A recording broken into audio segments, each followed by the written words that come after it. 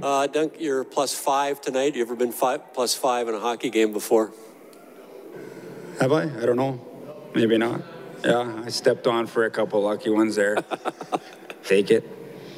When they tied the game, you know, that they were coming on a little bit in the second period there, but was that the testament to how well your team's been playing because you dug in and you got the next 2 goals? Yeah, I thought we were playing pretty good the whole game, and maybe that first bit of the second period, they were able to get some plays off the rush, the first one anyway. But I think we just kind of settled in back to how we need to be playing to have success, and we were able to pull ahead. And I think that two goals to pull ahead there in the second were the difference. So were you thinking Mike was going to score into the empty net there? He tried a couple of times. Yeah, I don't know. I mean, it would have been nice to see, but he's been moving the puck great.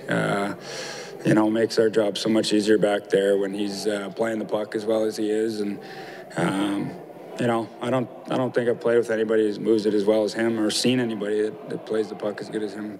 Thank you. Duncan, you obviously played on championship teams for many years. And you look at this team, and people always talk about, they want to win. Their core guys have won one playoff series. But the way the team's been playing now for 33 games, what impresses you most about the overall team play that you feel like this is something that legit can carry into the postseason? Well, I think when everybody's contributing, the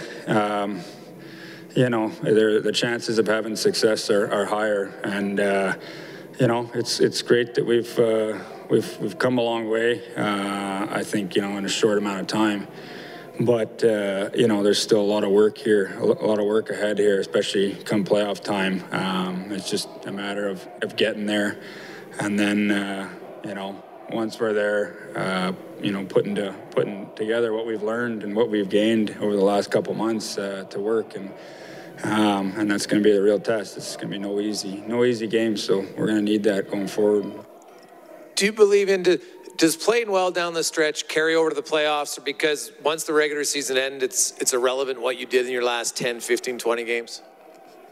There's probably something to be said about it, but at the end of the day, it's about executing and being in the moment in playoffs. And, I think right now we've done a good job of just staying in the moment, staying one game at a time, and knowing that we've got a few games left. We try to do our job to play well. We've got a tough game coming up on Friday. It's top team in our conference, so we don't really look past that. It's just a matter of trying to get better and try to beat this team. So you're looking at your stretch drive. You guys were 8-1-1, and you look over your shoulder, and the Kings are still 2 points back. I mean, how helpful is that even if you guys wanted to take a breath, you can't because the things are so tight?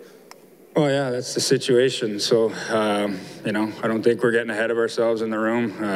We know that, we've played better, more consistently, and better as a team. But each game is a new game, and you're not guaranteed anything. So, we'll learn from this one and continue to try to get better and be, better against Colorado and try to get a win against them. So you've been on teams, good teams and championship teams. You know what they're supposed to look like at this point of the year and beyond. So when you look at the Oilers team that you joined in October compared to the one now, have you seen an evolution in how this team plays and how it behaves? I think we've gone through quite a bit of adversity over the course of the year. We started out really well, and then things went kind of sideways, and coaching changed, so we've gone through a lot, and I think we've tried to learn a lot, but it's taking what you've learned and putting it to work in the moment, and